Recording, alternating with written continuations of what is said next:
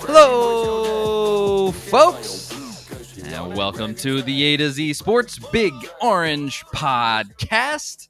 I'm Charlie Burris, here with my co-host and A to Z Sports Tennessee writer, Zach Reagan. Wherever you listen throughout the world, we thank you so much for listening to us. Zach and I talk everything Vols every week here on the Big Orange Podcast. If that sounds good to you, make sure that you subscribe to the A to Z Sports Podcast feed on iTunes and Spotify. The new episodes drop there every Monday morning. And if you subscribe, you won't miss a thing. I guess I think I missaid that. The A to Z Sports Podcast Network feed. Did I say that wrong, Zach? I think I did. A to Z Sports Podcast Network feed. If I didn't, I'm just an idiot. But anyway, on social media, at Charlie_Burris, at ZachTNT, at A to Z Sports on Twitter and Instagram, Facebook.com/A to Z Sports Nashville, A to Z Sports Nashville.com. I think that's all the academic business. Zach, the Vols are 2-0, but they're not just 2-0. They are a good-looking 2-0. A very handy win for Tennessee. They laid it to the Missouri Tigers 35-12, a nice 23-point win. What did you think of the Vols on Saturday? Hey, it's what we've been waiting to see for a long time from Tennessee. Beat Missouri easily. Don't give up 30 or 40 points to them and beat them, 60-something to 30-something like they did in the Butch Jones era. I mean, beat them handedly, hold the off, play good on defense, keep them from scoring. It was everything you could want to see from Tennessee in year 3 of the Jeremy Pruitt era. To finally watch a Tennessee football game that by the third quarter you were watching, you were kind of like, yeah, we got this one in hand, was so nice to not have to crouch in front of the TV, heart pounding, sweat running down your forehead, just going, please, Jared, don't throw an interception. Please, just hand the ball off. Run the clock out. It was so nice to not have to have all of that stress. They just, in every phase of the game, they just stuck it to Missouri. And it was fun to watch. They just had the superior players. They had the superior play callers. And it's so nice to see. Hopefully this is an omen that Tennessee losing to the bottom half of the SEC East is over. Just clear past the Missouris, the South Carolinas, the Kentuckys. If those teams stay in the position that they are currently, hopefully Tennessee is above them now. It looks like they are. We'll see. Kentucky coming up in, I believe, 2 weeks. In between Alabama and this coming week, we'll preview the game. Georgia is next week. But it was just a good time to see Tennessee just clear through a team for the first time in a long, long while. Yeah, really, you couldn't have asked for much more to start the season. I mean, you go on the road, you beat South Carolina. South Carolina, Will Muschamp could stay there forever. And South Carolina would be a competitive team that sometimes pulls an upset, always gives a tough game, but usually finishes around 6-6 most years. I mean, that's just the kind of team they are. It's never going to be an easy win. So to go on the road, beat them in the first game of the year after this weird offseason was a huge win. I don't care what the final score was. And then taking care of business against Missouri at home. Tennessee could have been better too. It's not like they played perfect. I mean, I know we'll get to that in a minute, but there was phases of the game where they can improve a lot, and they still handled them pretty easily. They did, and it was impressive in most ways. But let's go ahead and get into the minutia of everything that happened this week. Want to give a little bit more pizzazz to the show and to review the game. Let's give everybody grades. I think that'll be fun, and hopefully we can do this week in and week out, and it can just give us a chance to sort of go into how everybody is doing every week, and we'll just go position by position here to start the review of the game and grade how everybody did. And we'll start off with the guy who is always the focal point when you talk about Tennessee and how they're playing week in and week out. Jarrett Garantano at the quarterback spot. I think the grade that I would give out is either a B or a B plus, if I'm being pretty generous. He played well. He didn't throw all over him. Last year, I would say that was probably his best performance of the year last year, threw for 400 some odd yards. But Jarrett just had some really nice passes. He minimized a lot of the air mailing and some of these other mistakes he was making. Most of the time, he made the throws he needed to make and looked improved over last week. Incredibly, I didn't think, if you listen to last week's show, I was not in any kind of a headspace where I thought he would improve. But he did. He actually did. Obviously, the question is, will that continue, especially against a better team like Georgia? We'll see. But yeah, I would say right around a B. Better, but gonna need more to beat the good teams in the SEC East. Yeah, I would go B plus. I wanted to go A minus, but when you look at what he did, he kind of stayed within the game plan. I mean, he only attempted 23 passes, so it wasn't going to be a huge yardage game for him. So he didn't really get that chance to really explode that you kind of require to get an A grade. But he's much better, much more accurate. Made a couple of really nice throws. One to Jalen Hyatt, one to Josh Palmer, kind of back shoulder throws, really well placed. I mean, he's always made the right decisions. He knows what to do. He's a smart kid. It's just the accuracy thing, like we've talked about. It was nice to see this week, but I don't think, and maybe I'm wrong, but I don't think he's magically turned some corner. I just think he had a good week. I think this is what the coaches see in practice from time to time. And it could be the old Garantano against Georgia on Saturday. I'm not convinced otherwise yet. That is certainly the fear. No matter what, I'm yet to truly see him turn any corner in his, I guess, his speed of decision making, running through his checks. He just doesn't process that quickly. And I don't know if you can really teach that at a certain point.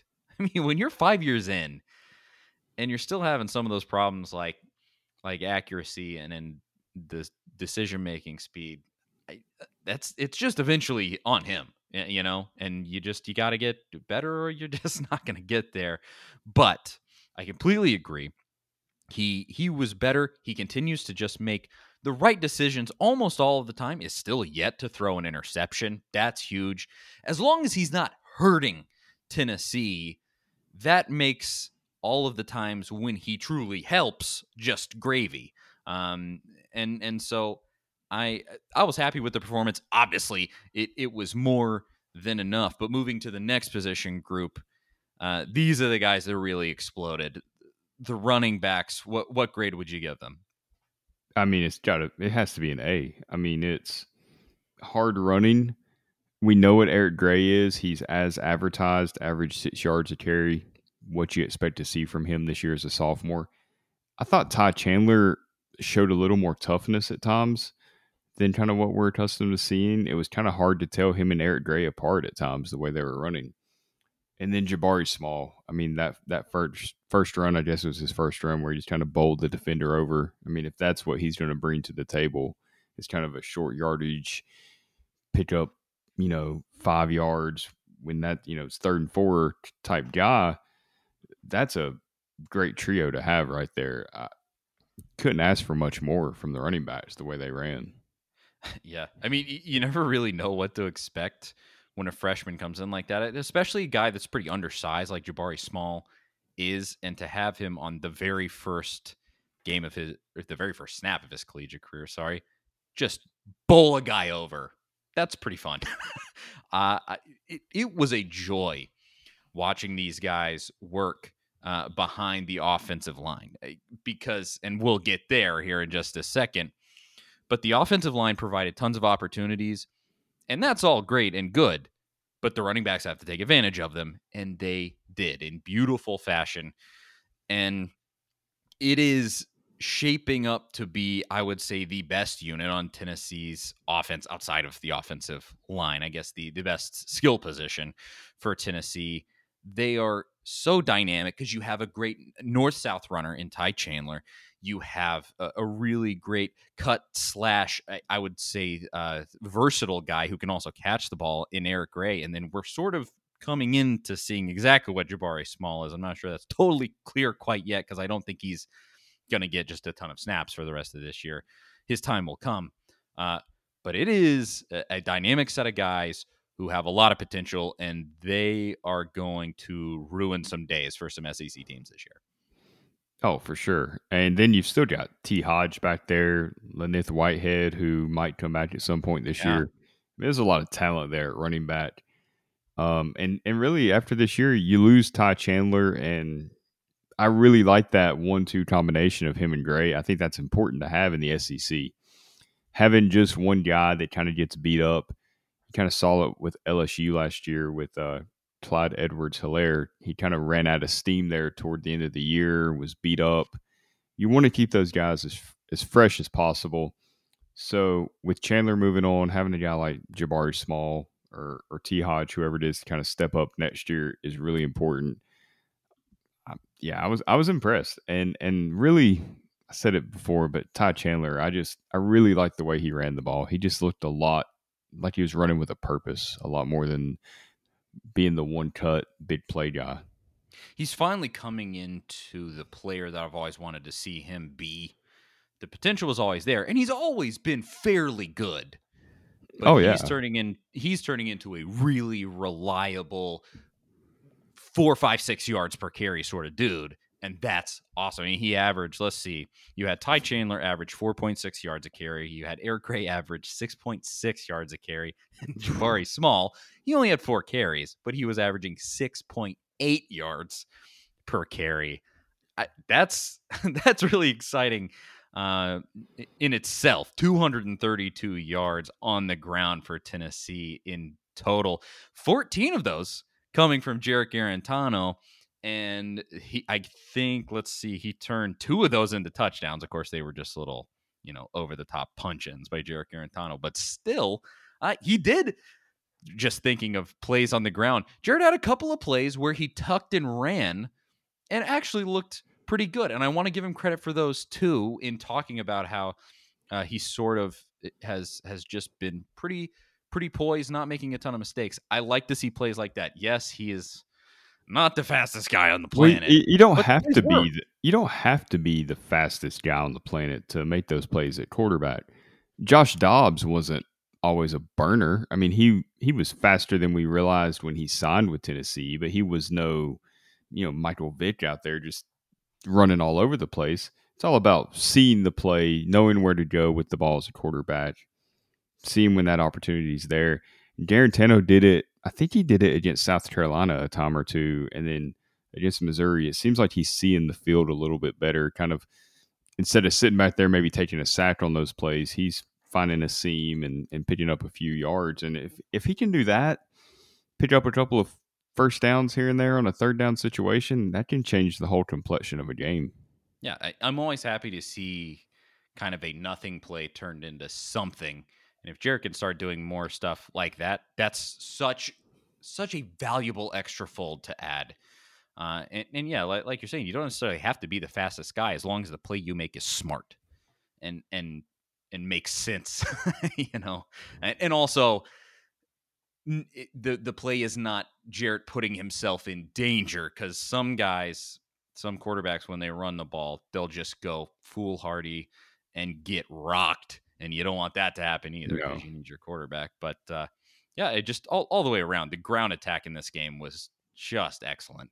And so now let's go to the air attack, the wide receivers, tight ends. Let's be honest, tight ends not really doing much right now, but that's okay, because the wide receivers have looked pretty dang good. All in all, let's see the exact stats through the air. 190 yards receiving by 6 different guys, and a touchdown through the air that was scored by Eric Gray. What were your thoughts and the grade that you would give the receiving corps? This is a tough one for me.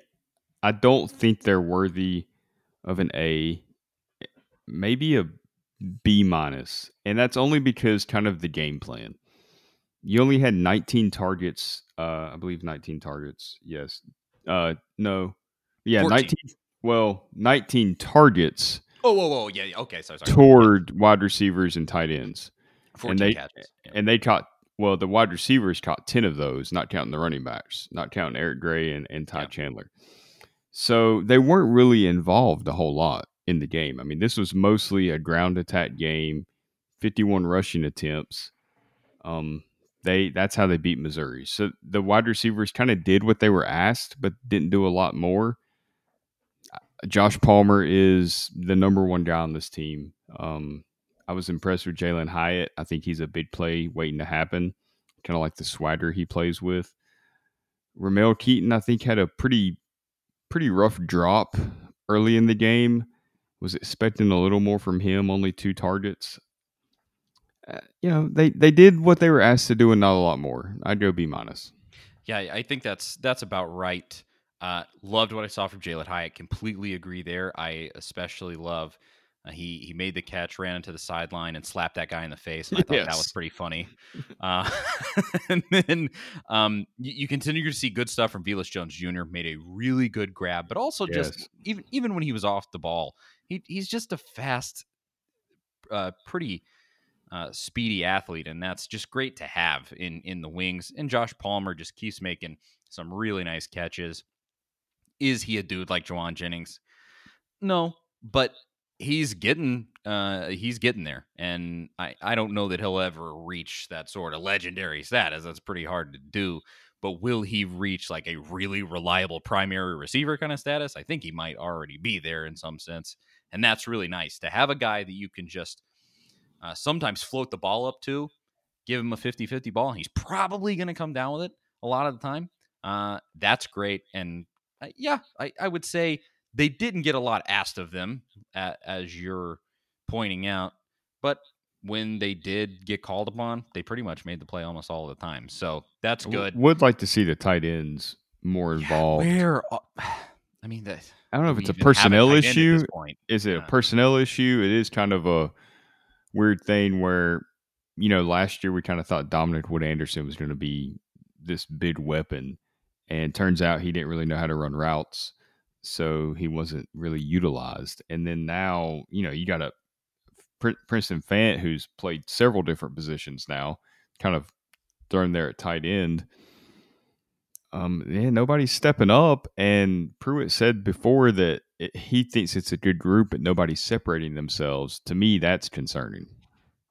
I mean, Yeah. somebody has to. I mean, it just eliminates an entire element in your offense that can be so useful.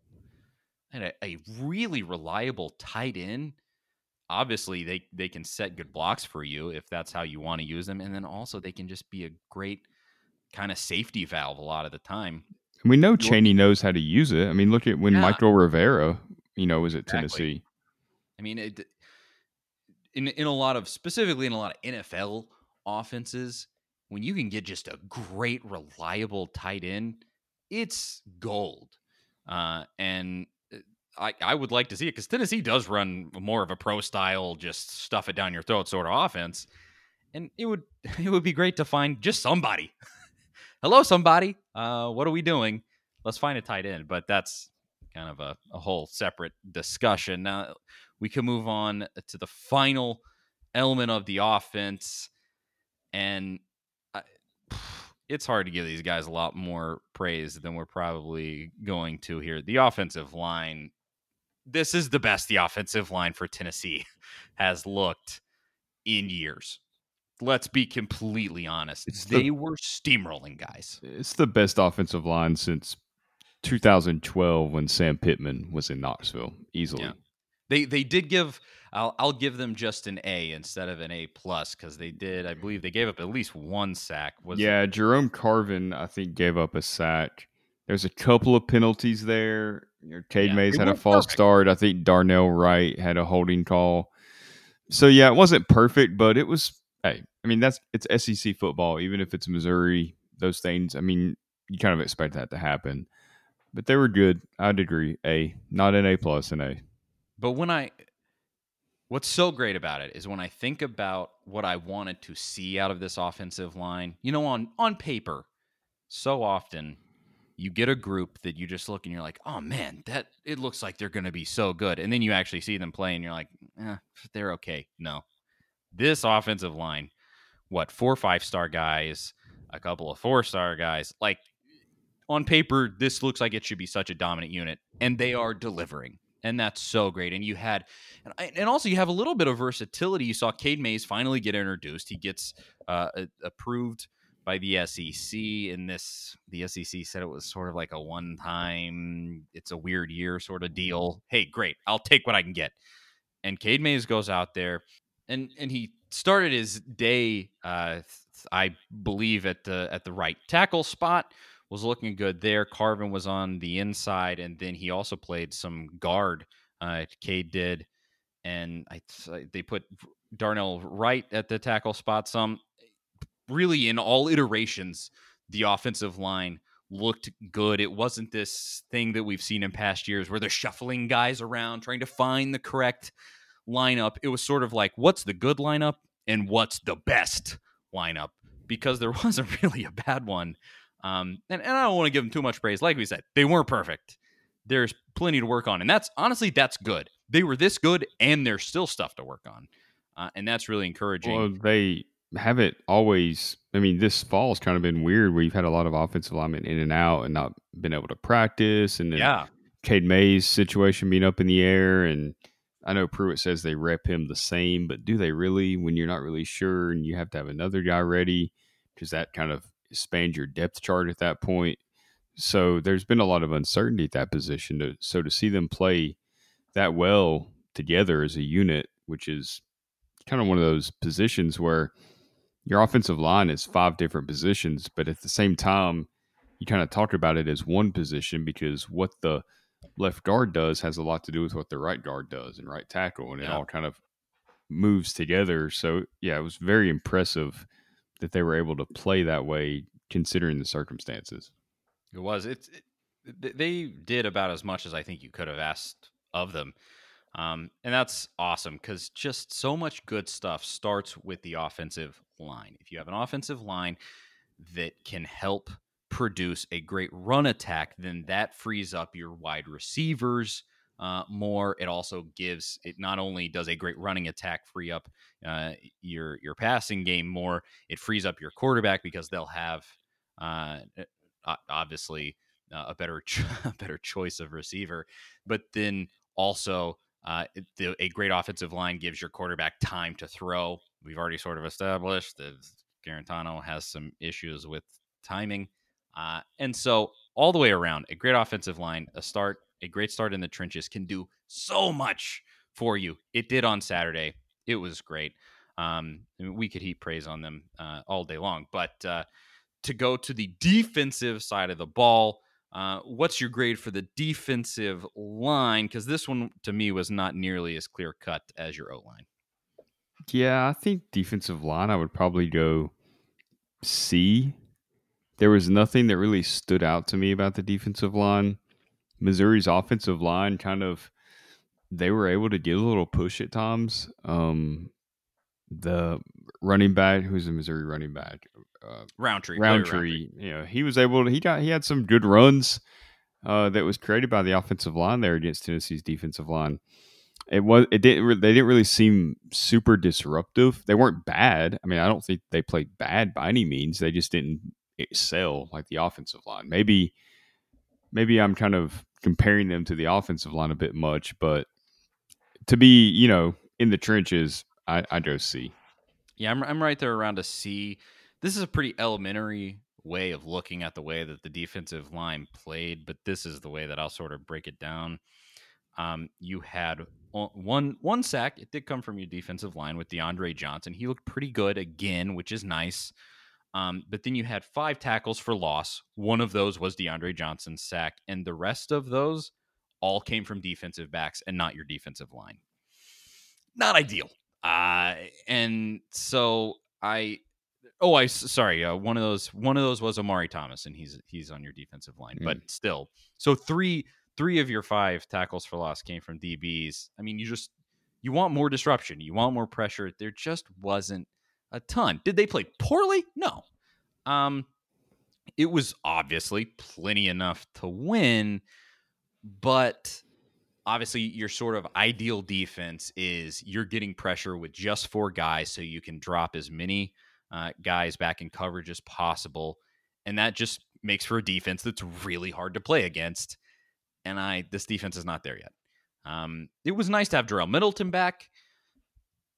I didn't notice his presence a ton. He was obviously out there, but he wasn't just the major disruptor that I'm kind of hoping for. Obviously, he's had injuries or whatever has been going on.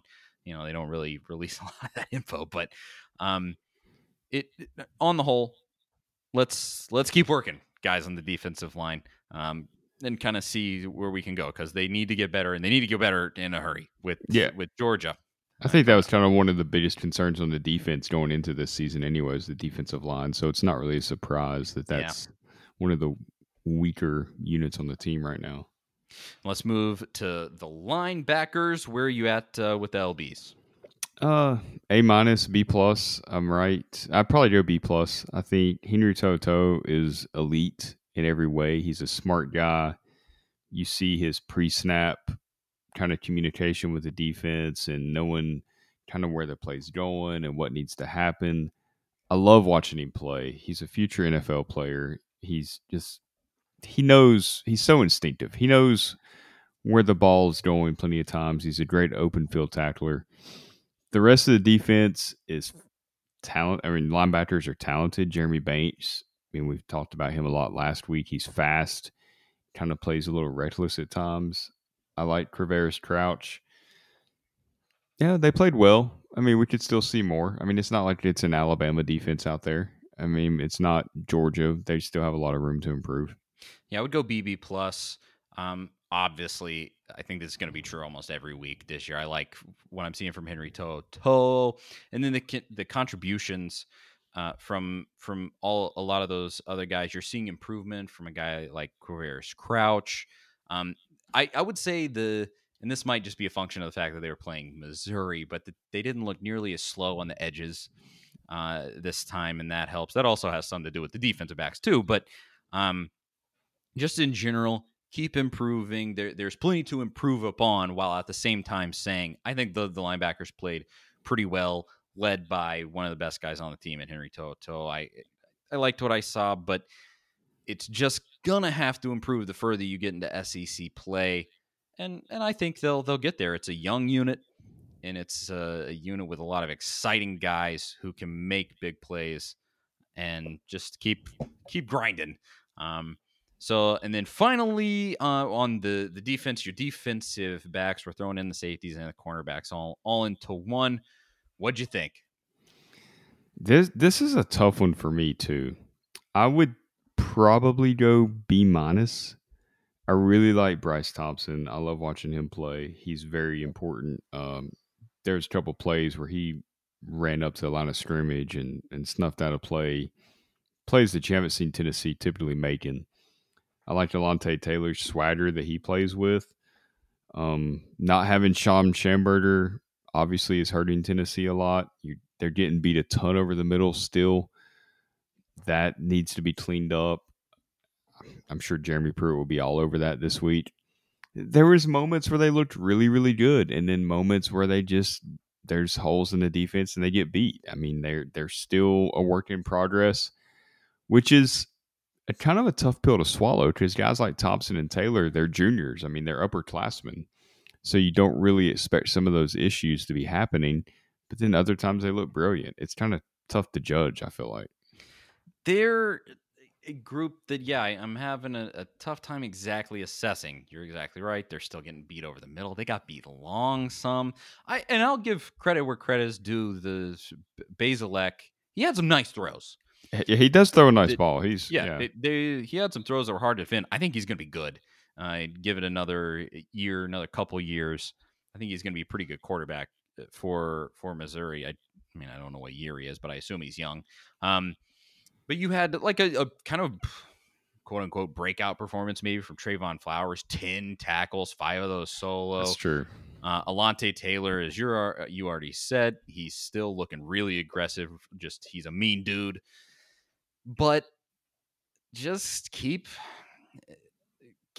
working because it's not totally there yet. It needs to get better in order to. I mean, I just think about how this team would fare against Florida right now. They would get destroyed. I just think against the way, specifically the way that Florida's been using Kyle Pitts. Kyle Pitts is made to ruin the lives of these defensive backs. Like, that's the perfect strategy to beat the problems that Tennessee has right now. It's got to improve. It's such a weird thing because I'm not questioning Jeremy Pruitt. I've praised Jeremy Pruitt so much over the last 2 weeks and really since last October, whenever this turnaround kind of started happening. I mean, I haven't really criticized him much at all. So I'm not really criticizing him. I'm just surprised that the secondary is not better. And maybe it's because he's the head coach. He has a lot more responsibilities. He's kind of overlooking the whole deal, and he does seem to be delegating. I mean, Derek Ansley's calling defensive plays. He's the secondary coach. And I like Derek Ansley a lot, too. I think he's a great coach. But between Ansley and Pruitt, I'm surprised this unit is not better. I mean, Alontae Taylor is a fast guy. Bryce Thompson, talented guy. They have talent there. Maybe it's not elite 5-star LSU, Alabama talent, but they're talented kids, especially going up against Missouri. Yeah, I mean, I am in complete agreement. Just keep working. It is odd to see because it is sort of Pruitt's specialty, but yeah, they need to get better. We'll talk about how exactly they might fare against Georgia here in a minute. But we'll finish with the special teams. There were actually no kick returns, no punt returns, all punts fielded by Gray. He fair caught them all. And then Brent Cimaglia missed a field goal. That was the only field goal that he kicked, and he missed it. And then he was 5 of 5 on extra points. Not a lot to assess, but your thoughts? Yeah, I mean, there's kind of a holding issue there, I guess, with the missed field goal. That's really about the only thing that you can criticize too much. And I imagine after the way I saw Brent Cimaglia get after Will Albright in the South Carolina game, just kind of getting in his face, not really angry, just kind of like, hey, are you good? You know, kind of pumping him up. I think they'll probably work pretty hard at that at practice, led by Cimaglia, and get those issues worked out. Yeah, I would say right around a C, just because we didn't really get to see much from him. Get Cimaglia back on track. That's what I would say my takeaway from this game. Whatever it is, if it's improving the holding, if it's improving the snapping, if it's within Cimaglia himself, just get it working. Ever since I mentioned that the Titans should draft him, he went downhill. We cursed him. But I also say, hey, if you want to play a game like this every week where the only thing Brent Cimaglia has to do really is kick extra points because you scored touchdowns, hey, more power to you. Let's do it. Because that's the better way to win a football game. Yes, it's certainly, the way that Jeremy Pruitt approached this game early, going for it on 4th down, not kicking field goals in the red zone. Such a stark contrast to Butch Jones in the 2014 Florida game, the 2015 Oklahoma game. Butch would have kicked those field goals. Who knows what happens from there? Missouri sticks around. It ends up being a close game. I mean, we've seen that time and time again. But Pruitt was aggressive, very aggressive offensively by going for it. And Tennessee fans have to love that. He trusts his team. He trusts them to pick up 4th downs. You don't need your kicker when you're doing that. Yeah, I love it. Scared football is the worst. And it doesn't seem like Pruitt, he is conservative sometimes, but I think he is smart with his conservative decisions, and he's sort of, he's not overly aggressive, but he's aggressive when it makes sense, and I like it. We have seen him kick some onside kicks and situations where nobody's expecting it. So you're right. He's very smart with it. He does it at the appropriate time.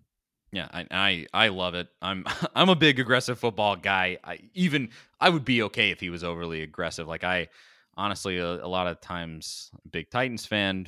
Mike Vrabel can be overly aggressive to the point of kind of being stupid. But I'm almost like, hey, you got to take chances. Big risk, big reward, sort of thing. So I don't mind it. I love seeing going for it on fourth down. Hide your kids if you're listening to the car. Nut up or shut up. Just sort of like if you're gonna do it, do it.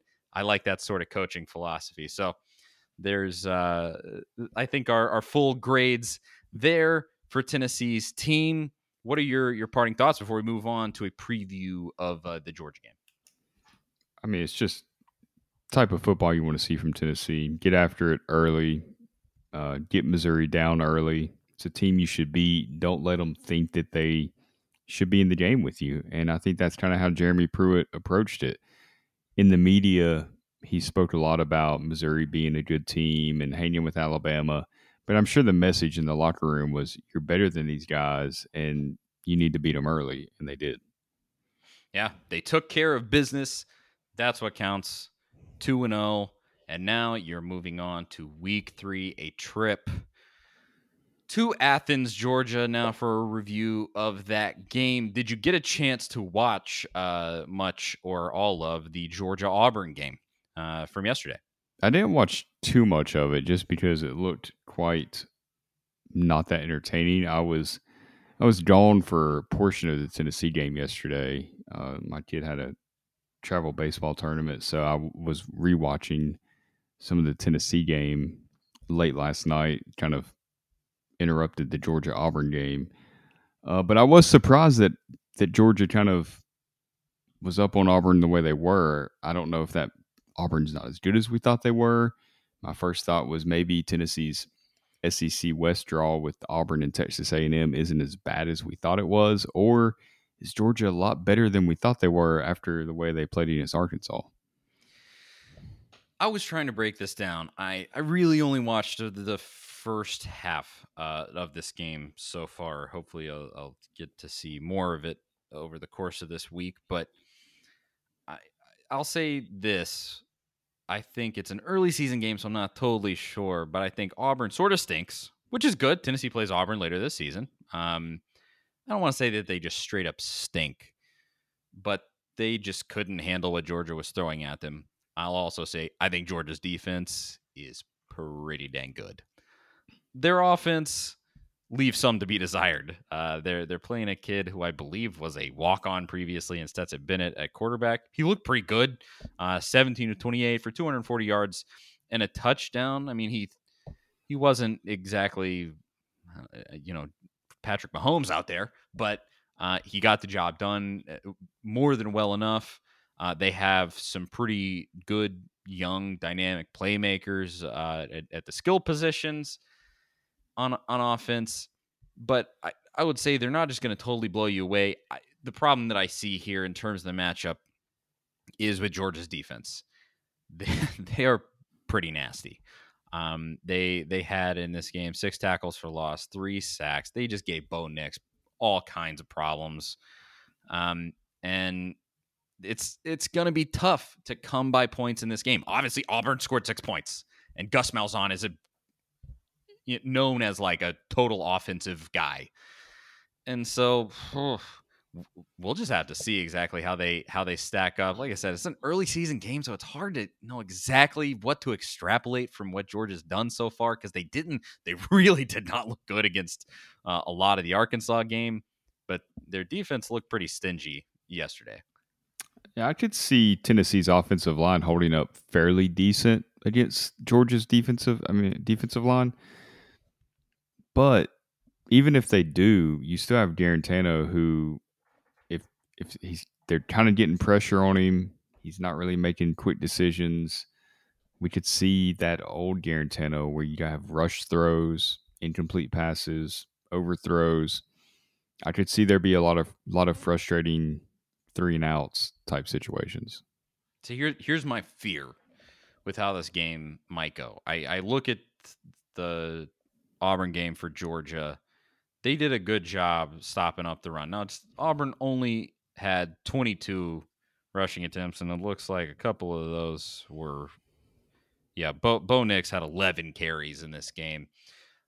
So they weren't running the ball a whole lot, but they had 39 rushing yards. The fear that I have is that the rushing game doesn't work for Tennessee. As good as the offensive line looked, they just can't get it going. And then the game turns and has to kind of rely on Jarrett's arm and his poise as a passer. And I mean, I think it sort of goes without saying that I don't have a ton of faith in Jarrett to go out there and win a game with his arm. He can make some good passes. He makes usually the correct decisions. He doesn't throw a lot of interceptions, but to go out and make this sort of like game-winning dynamic plays that you'll need for him to make, I hope that it could happen, but I don't want to have to rely on it. So hopefully the offensive line can make as much of a difference as I would like for them to make, and the rushing game will work for Tennessee. But my definite fear is that this game turns to the arm of Jarrett Garantano, and that's just not a good formula for Tennessee. Even if the rushing game does work, I think it's still going to rely on Garantano's arm to some extent, because I think Tennessee is going to need 2 big plays, maybe more at least, to win this game. You're going to need Jalen Hyatt to catch a 50-yard pass down the field. Yep. Because I don't think the offense is going to be able to put together these long 80-yard drives where they just kind of grind it out. I think Georgia's defense is too good that you're not going to be able to put down these back-to-back, 5 and 6 yard runs. You might have a couple, but they're going to be in the backfield. They're going to tackle Eric Gray for loss a couple of times. It's going to happen. You're going to need Garantano to complete some of those passes down the field to those receivers that Jim Chaney, schemes open. Yeah, and then I would say turning to Tennessee's defense also, Georgia has sort of that, they may not have like the best quarterback back there, but he is more than capable of getting it done, as has been shown so far. And their speed, I don't think Tennessee can match it. I mean, Georgia just kind of they've stacked up a bunch of 5-stars at the skill positions, and they are good players. And I just fear Tennessee getting hit over the middle a lot, getting hit long, and it's gonna probably be the continued problem that we've seen through the first 2 games, where just some of these frustrating like 12-yard passes over the middle on 3rd down, and you just go, damn it, we should have made that stop, and so I definitely think that's going to happen. Hopefully they can put together sort of a bend don't break effort where you're probably going to let Georgia get into the second level a decent amount. They're probably going to connect on a lot of these throws, but hold them to a field goal. Give yourself a chance to maybe stop them on a 4th down. Like, do these things where you kind of say Georgia's going to get theirs, but make it as tough as you can. Dig deep, and just I would say put the offense in a position where they can win this game for you. Keep it close through 3 quarters. Be in a position to win this game, and I think that's when I look at this, that's what I really want to ask of Tennessee in this game. Just be in a position to win. Obviously, don't get blown out. Don't be Auburn.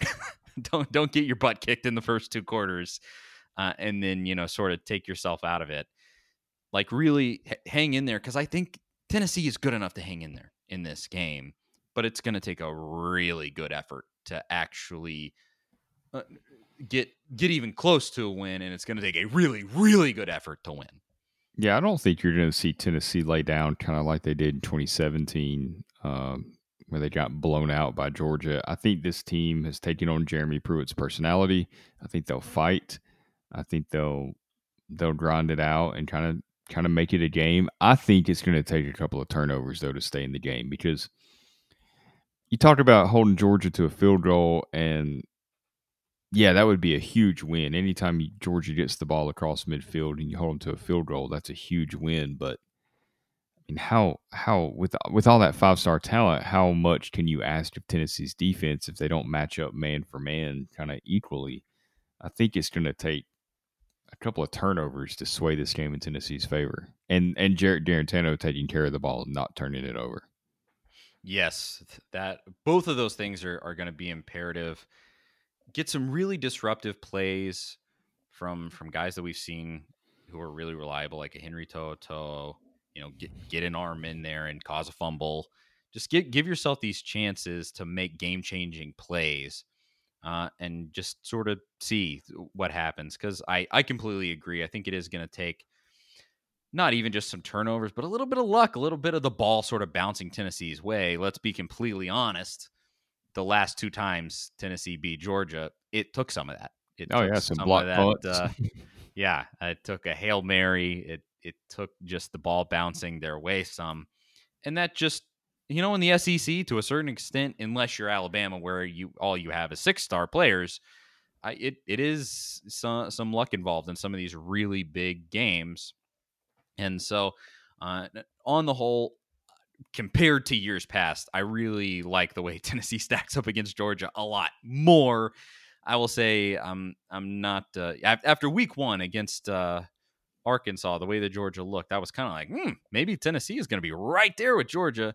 Then after this Auburn game, I'm certainly not as confident, but I still think Tennessee can hang in this game. And that's good. And that's a huge improvement, a big step forward over just kind of getting your head beat in the last few years. Well, And even in 2018, I believe we saw a Tennessee team that hung with Georgia the first half. They just got out talented in the second half. I mean, they know they can hang with Georgia. yeah, well, and even last year you had the lead for a little bit in the second quarter, after a really nice big throw from Brian Maurer, I think, Oh yeah. whoever was playing quarterback at that point. Um, and so just make some plays like that where you have the lead in the second quarter and then don't totally give up the game in the second half, and then we'll be good. But it's a game on the road in the SEC against a really good, really talented football team. It just kind of is what it is. But this is where the rubber meets the road, man. We're gonna see what Tennessee is really made of, because as I already said earlier, it sort of looks like Tennessee is separating themselves from that lower half of the SEC. That's great, and a big time improvement over the trash can fire that Butch Jones left. But you got to get into this upper echelon if you want to win championships. And these are the games you got to win. Because essentially, let's be completely honest, you win this game on Saturday, the SEC East races between Tennessee and Florida. That's the final game of the season. And that's so man. exciting. That's Yeah. amazing. You kind of say Tennessee's SEC championship aspirations almost begin and end tomorrow in some sense. It's probably a little overly simplistic. There's a lot of games after this one, but I mean, it basically makes the SEC East race between Florida and Tennessee, and man, it would be nice to be back in that conversation. Ah, I come on. love I love Jeremy Pruitt's attitude towards this game too. When he was asked how he felt about the Georgia game, he said, they have good players and good coaches. We have good players and good coaches too. It's going to be a great game. And I kind of love how he's approaching it, because under Butch, it was always this constant like we're not where we need to be. It was always an excuse. I mean, we all know that. And Pruitt, Tennessee's still not where they need to be. I mean, we all know it. Like you don't need Pruitt to tell you that Tennessee's not where they need to be. But he's not using that. He's ready to play them, and that's kind of how he's preparing his team. He has them in the right mindset. Yeah, I'm honestly excited to see, and I am praying that it's not another sort of classic Tennessee letdown where we talk ourselves into being like, oh, we're finally going to be competitive, and yeah, maybe Well, we not. were right about the Missouri game for the most part. So That's true. And let's just move right into that. Our prediction for this game. Let's first look back at how he did it for the Missouri game. I believe we actually both got Tennessee's score correct. We both predicted 35 points, nailed it. We're geniuses. What did we say for Missouri? see, I had 35-17 and you had 35-24. So we're both Oh, fairly close there. I mean, we had them winning yeah. by two scores at least. Had the point total right. didn't give their defense enough credit, apparently. Neither one of us. I gave Mizzou too much credit. I thought too little of Tennessee's defense. What a mistake on my part. But I'll say for this Georgia game, I think points are going to be hard to come by for Tennessee. And I'll just put it this way. Tennessee's not there yet until I see them get there. So I'm sorry, I know people like we're homerish on this show. Let's be totally honest. But I think Georgia's going to win this one. But I think Tennessee does keep it close. I will say 27-21, Georgia. This is funny because I wrote down my answer right before you wrote down or said yours. And I wrote down Georgia winning 27-13. I haven't given Tennessee quite as much credit, but we both picked the same point total yet again for the winning team. And I'm sure we'll be right because that's what happens. But hopefully we're wrong in the team that scores 27 points. Ideally, hopefully that's Tennessee. But I could just see it kind of going. When I say 27-21, I would say maybe it's like 27-14 going into the fourth quarter. Tennessee scores sort of a garbage time touchdown or something. I definitely hope I'm wrong about that. I hope it's closer and more competitive. But I think Georgia's going to be really stingy, man. Kirby. I do too. As much as I'm not like a big Kirby guy, he's kind of shown he's not really the dude that's going to win you the big game, at least not yet. Hey, you got time to prove me wrong, obviously. But he's had 2 games to make adjustments too. Yeah, and I will say, let's go all the way back and talking about Georgia. I think Arkansas is better than people were giving them credit for because they went in and they beat Mississippi State. We didn't even mention that yet. And obviously Arkansas gave Georgia problems. I think it's because Arkansas is not terrible. So let's just say that. Sam Pittman's a good football coach. I mean, he's just a straight up good football coach. And he was coming from Georgia, so he might have sort of had their number in a way. And so I think Georgia probably misses him to some extent too. They have to. I mean Tennessee him and Mrs. Cade Mays. And there's some things. Speaking of Mississippi State, they have got the full Mike Leach experience in 2 weeks. Yep. Knock off LSU and then lose to Arkansas.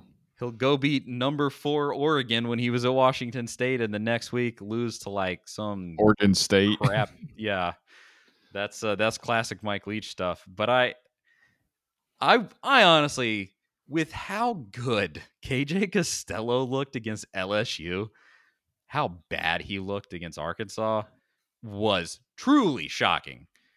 Because I thought if they were gonna lose, I thought it would be like a shootout. And Arkansas just like stumped them.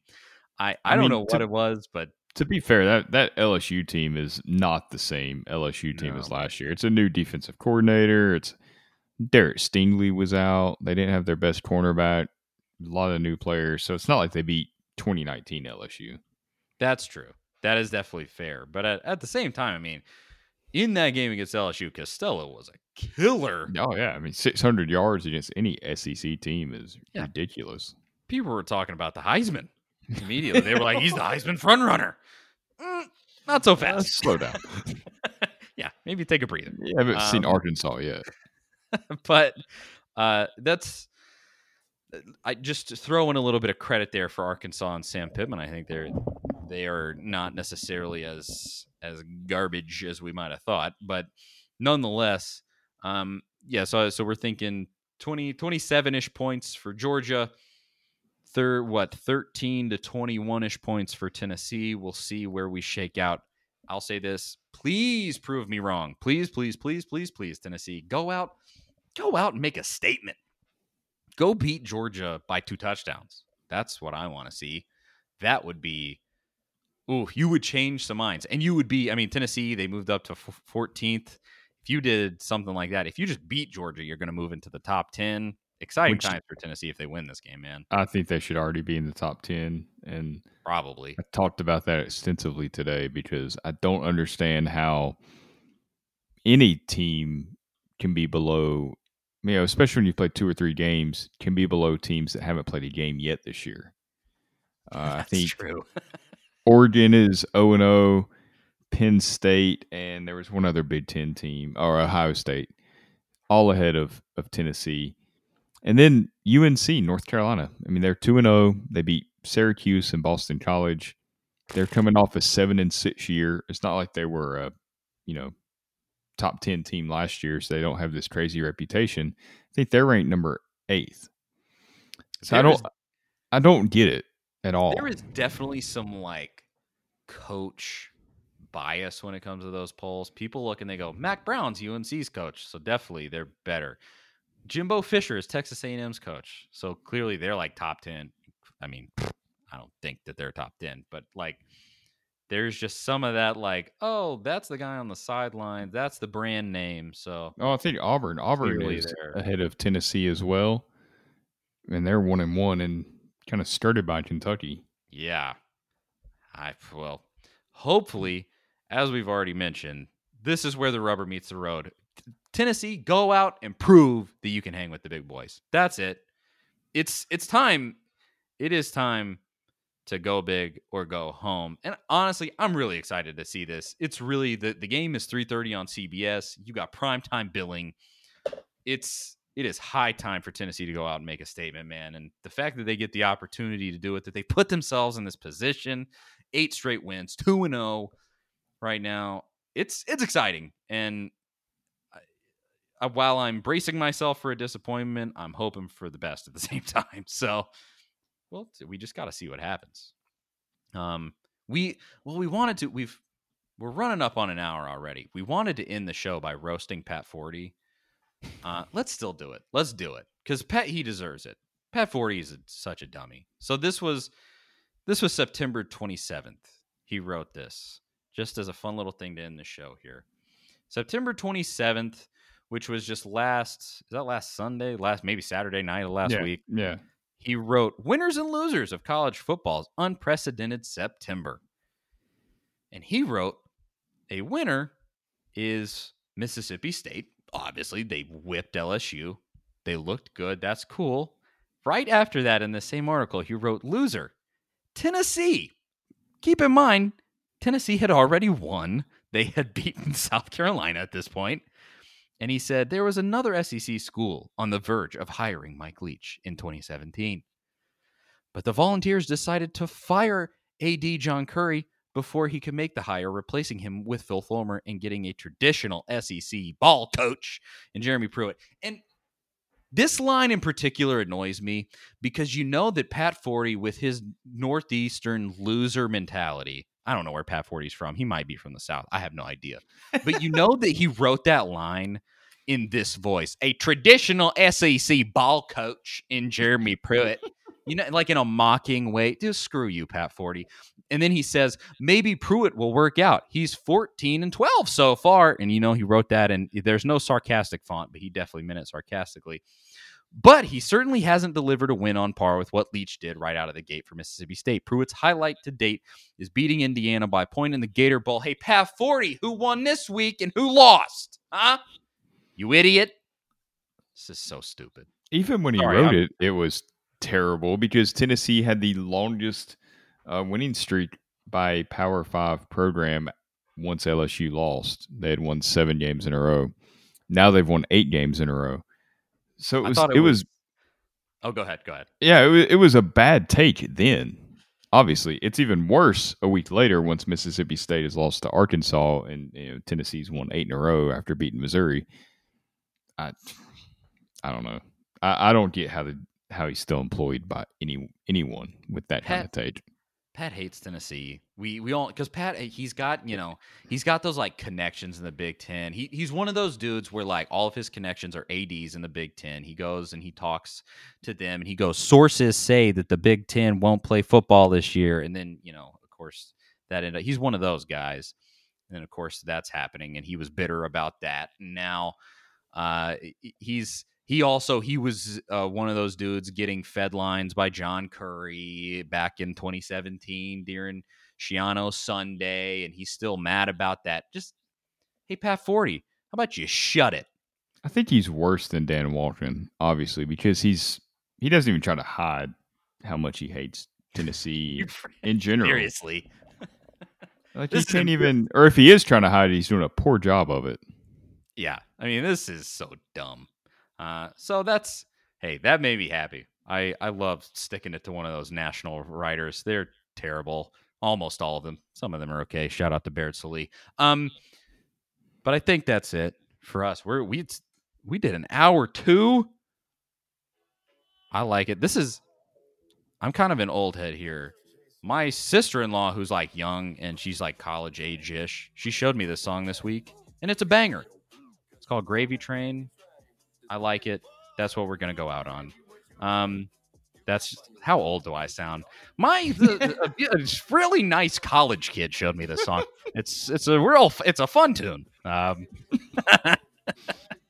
But yeah, that's it. I'm Charlie Burris. That's Zach Reagan at Charlie_Burris at Zach TNT on Twitter at A to Z Sports, A to Z Sports Nashville.com for everything Zach writes. And then the A to Z Sports Podcast Network feed. Subscribe, rate, review. And I think that is it. Thank you so much for listening. We'll talk to everybody next week. See you guys later.